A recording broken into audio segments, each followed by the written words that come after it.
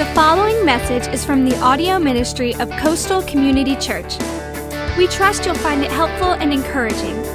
Now, here's Pastor Chris Rollins. You've heard me say this saying before, this phrase before. I have a lot of little, things that you'll hear Pastor Chris say over the years. This is one of them. And I'll say something like, these are the facts of life. You are either coming out of a difficult time, a trial, a hardship, a valley, or you're going into a difficult time, a hardship or a trial, or you're in the middle of one right now. And that is just the truth. Those are the facts of life. And I don't know what it might be for you right now or today, but some of you, you feel like you're in the middle of a fire and you don't know what to do. It could be a financial fire. It could be health related. It could be relational. It could be you're in a job situation right now that's unstable. And whatever it is, it's like you just can't figure out what the next thing is to do, why things won't get any better. And you kind of feel like you've done all that you know to do, but you don't know what to do next. So what do you do when you're in the middle of a fire? Well, I want to read a verse of scripture to you today that I think it will kind of direct us a little bit, establish our direction, and it's my prayer today that it really does speak to you wherever you're at. And then we're going to introduce our story in Daniel. We've been in this series entitled Brave, about the book and the life of Daniel. And so we're going to jump right into our story here in just a moment. But first of all, 1 Peter chapter 1, verse 7. It's on your outline, I believe. It's on the screen, or you can look it up in your Bible or your smartphone. 1 Peter 1:7. These trials, okay? So whatever it is you're going through, this hardship, this difficulty, the fire that you're in, will show that your faith is genuine. In other words, these trials are a part of your life. This is a part of the journey of faith that we're all on. And as you endure them, as you go through them, they're actually going to show both the quality and the depth of your faith. So they have a purpose. He continues, it is being tested, your faith, as fire tests and purifies gold, though your faith is far more precious than mere gold. So when your faith remains strong through those, what does he say? What's the word? Through the what? What kind of trials? Many, not just one, through many trials, it will bring you much praise and glory and honor on the day when Jesus Christ is revealed to the whole world. So Peter starts off and he says, hey, listen, the trials, the many trials that you're going to go through in life, they're going to reveal your faith. They're going to show that your faith is genuine, that it's real. In fact, if you're taking notes today, number one really is kind of the key thought for the entire day, and it's this. A faith that is tested is a faith that can be trusted. Say that with me. A faith that is tested is a faith that can be what? Trusted. In fact, today what we're going to do is we're going to look at a faith that was tested in the lives of three young men, really three teenage boys. And we're not going to talk so much about Daniel today as we're going to talk about some friends of Daniel. And these young men are probably like 14 or 15 years of age. You really can't leave the book of Daniel without talking about this story and talking about these guys. Their names are Shadrach, Meshach, and Abednego. How about those names? I love those names. Not very popular baby names today, but I like them, nonetheless. So, if you were here in the very beginning of this series, we talked about evil king who? Nebuchadnezzar, right? Evil dude. And at one point in the story, he decides that he is going to make a giant statue. And he tells everybody in the kingdom, listen, you're going to bow down. I want you to bow down and worship this gold statue. Now, the statue is like 90 feet tall, 30 yards straight up into the air, 9 feet wide. I mean, I don't know about you, but as I read this, it sounds like he's compensating for something. You know, it just sounds a little, that's the way I think. Anyway, it sounds a little strange that he's got this huge, big statue. But he says to every government leader, every advisor, every judge, to come to this celebration, to come to this dedication. And then in Daniel 3, we read this. The herald shouts out, when you hear the sound of the horn, the flute, zither, lyre. By the way, we need a zither, don't we? I don't know what a zither is.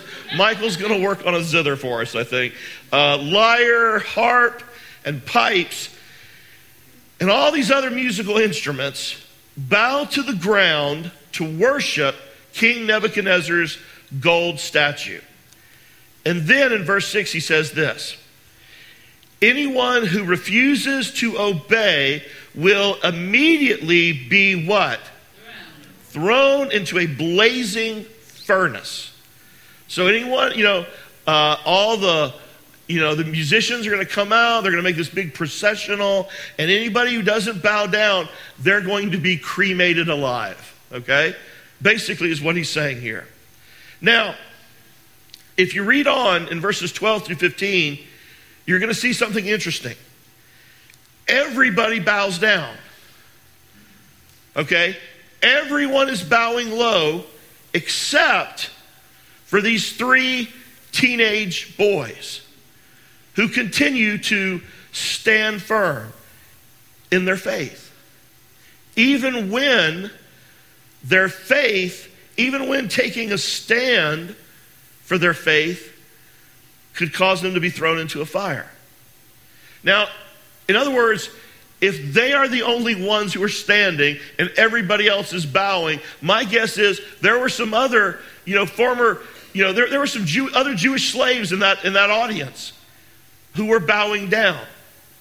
But these 3 young men refused to do so because a faith that is tested is a faith that can be what? Trusted. Don't forget that. Let me ask you a question. How many of you, in let's just say the last couple of weeks, we could probably even say, the last week or so, have had what you would consider to be a really bad day? A bad day. I mean, you raise your hand, come on. If you've had a bad day, there's nothing wrong with having a bad day. In this story, we got these 3 teenage boys that are facing what looks to be a pretty bad day.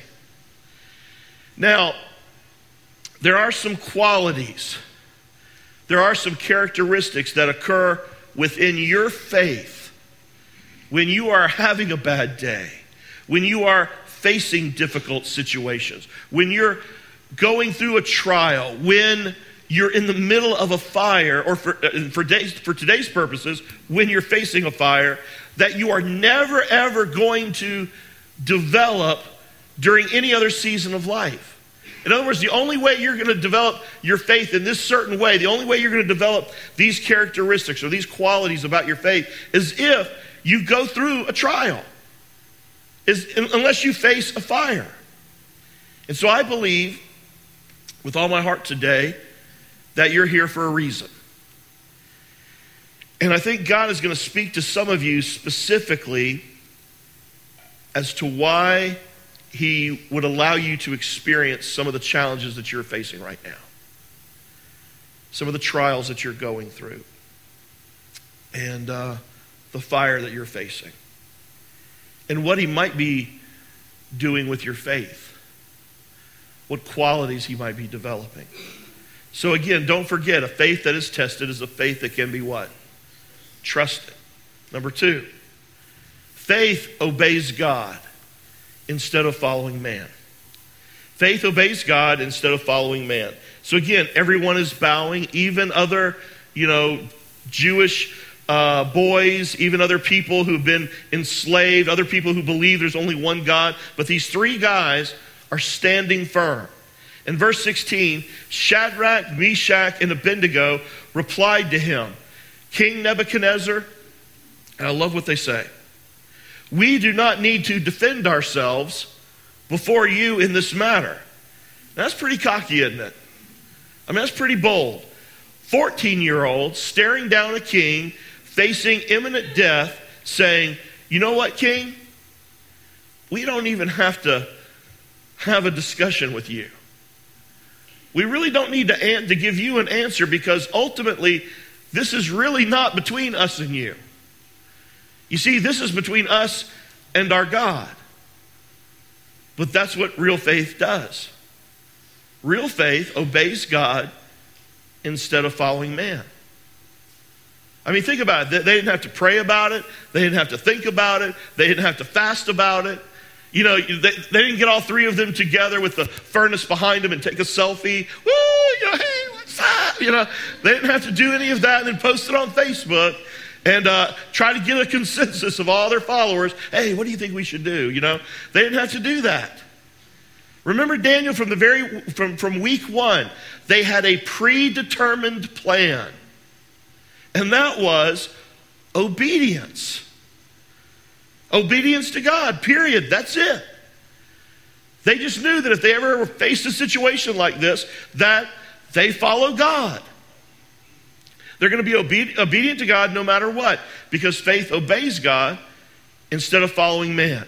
I think it would have been so easy for these guys to kind of rationalize this whole situation away and just compromise.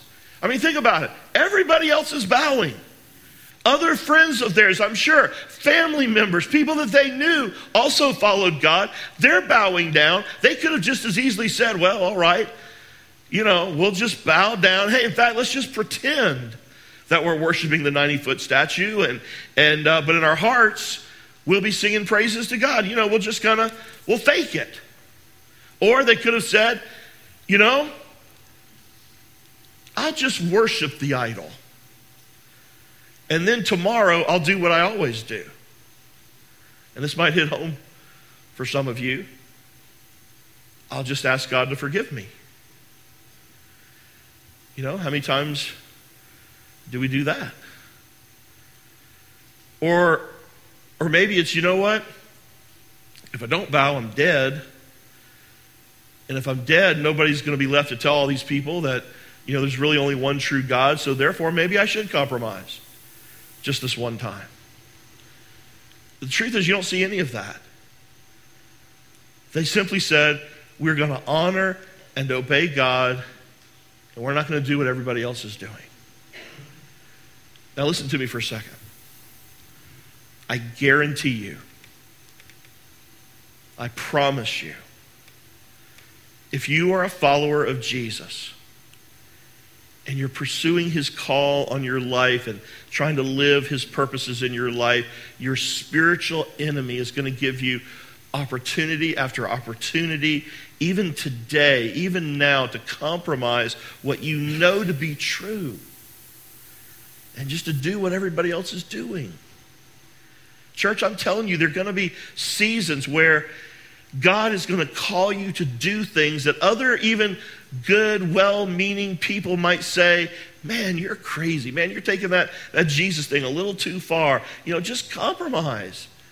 You know, do what everybody else is doing. But faith in the fire, what does it do? It obeys who? It obeys God. It doesn't listen to the comments of the consensus. It's not majority rule. We obey God and him alone. Number 3, faith obeys in spite of what it sees. Faith obeys in spite of what it sees. Look at Daniel 3:17. If we are thrown into the blazing furnace, the God whom we serve is what? Able to save us. He will rescue us from your power, your majesty. No matter what I see, they were saying, no matter what I see, I believe that not only is God all-powerful, but don't miss the second part of what they're saying. I believe that my God will save us. I believe he's able, and I believe he will. Now, there's a big difference between God just being able to do something and you and I actually believing that he will do something. And no matter what the circumstances look like in your world, in your trial, in your fire, for some of you, in the last month you left a doctor's office with a diagnosis that absolutely rocked your world. And so what do? A, you trust God. But then the difficult part is our faith has got to rise in those situations where you actually believe that not only is my God able to heal, but as his child, I believe he will. Now, what he actually does and how he does it, that is up to him. But we're called to trust, to obey. Maybe some of you are looking today at a dangerously low checking account. So what do? Well, first of all, let's be honest. Do your part, okay? Stop buying stuff you can't afford. Live within your means. Get a job, a third job if you have to. But beyond all that, you got to believe in it with everything in you that my God is both able and he will provide. He's my provider. You have a relationship that is absolutely falling apart. And so what do? What does faith do? Your faith has got to grow to the point where you say, I not only believe that my God is able, but he will restore. You see, church, what I'm saying is that there's so much doubt probably in a room this size, but God is not confined to what you and I can see. He is the same yesterday, today, and forever. And he is able to do far more than we could ever ask or imagine. So why would we doubt? Our faith says God is with us, and our faith believes no matter what we see. But make no mistake, the things that God has put in your heart to believe for, God will probably take a path very unlike what you think he's going to take. And that's what makes him God. And that really leads to the hardest question in all of this discussion. I know you're thinking it. What if God doesn't do what I'm believing him to do? What if you're believing God to heal someone and they die? What if you're believing God to bring your child back to faith and they seem to be sucked further into addiction, further in rebellion? What do you do when that spouse doesn't come home and the relationship isn't restored? What do you do then? Because that's where some of you are living right now, and you know it. That's your fire. Well, number 4 says this: faithful obedience is our responsibility. The outcome is God's. Faithful obedience is our responsibility. The outcome is God's. Living out what God has called us to do, the life that he's purposed us to live, that's our job. But that's where our job ends. What God does after that is where his job begins. Our job is to trust. Our job is to be obedient, to be faithful. And then how he plays it out is entirely up to him. In fact, look at verse 18 of Daniel 3. This is crazy. I love this though. Listen to this. Now remember, these three kids, these 3 young men, they are staring down a king facing imminent death, saying, basically, I believe that my God is able, and I believe that he will save us. And then verse 18, what does he say? But even if he doesn't, I believe my God will save me. I believe my God wants to save me. But even if he doesn't, we want to make it clear to you, your majesty, that we're never going to serve your gods. We're never going to worship the gold statue that you set up. We're going to do what's right before our God. And we're just going to trust him with the outcome.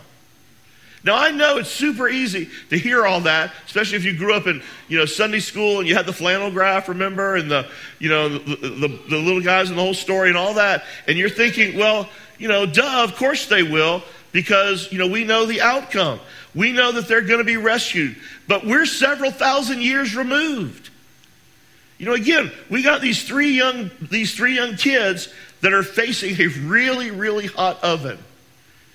They're getting ready to become crispy critters, okay? They don't know what God is going to do. They don't know what God is going to do.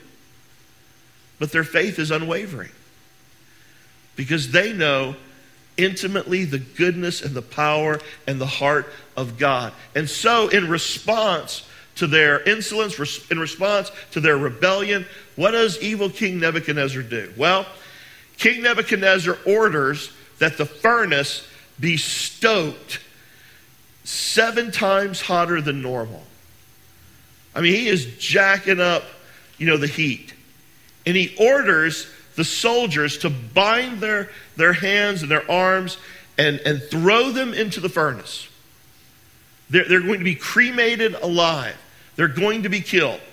In fact, the furnace was so hot, the Bible actually describes that as the soldiers were throwing the boys into the furnace, that the soldiers died instantly. Not in the furnace, but just outside it. That's so hot. That's how hot it was. And so, seemingly, they get thrown to their death. Now, follow along, verse 24. Then King Nebuchadnezzar was astonished, and he rose, and he jumped up in haste, and he spoke, saying to his counselors, "Hey, did we not just cast 3 men bound, tied up, into the midst of the fire?" And they answered and said to the king, "True, O king." "Well, look," he answered, "I see how many?" What does he say? I see 4 men loose, walking in the midst of the fire, and they're not hurt. And the form of the 4th is like who? The Son of God. Now, how many of you used our word of the week last week around the Thanksgiving table? You remember what it was, or what this is? This is a what? You remember? Christophany. There you go, your word of the week. Now, you don't remember it. You didn't remember it last week. You don't remember it now. But this is, in other words, this is an appearance. Again, this is not the New Testament, right? This is not Acts. This is not Ephesians. This is Daniel. So this is an appearance of Christ himself. Now listen to me for a second. God will show you his power in all kinds of different ways through the course of your life. But you will most intimately know and experience his presence, the tangible reality of the presence of Jesus, when you are in the fire. And some of you need to hear that today. God will show you his power in all different kinds of ways throughout the course of your life. But you will most intimately know and experience his presence, the tangible reality of the presence of Jesus, when you are in the fire.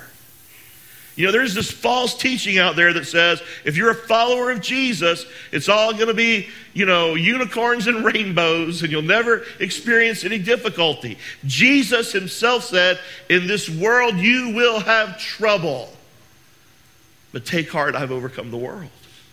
Peter said, in the many trials that you face. Listen, what I'm saying is that it is in the trial, it's in the fire, that you most intimately know the power of Jesus. The Bible says that they were unharmed, unburned, their robes weren't burned, but there was actually something, if you're looking at the text, that did burn. And I need for some of you to hear this.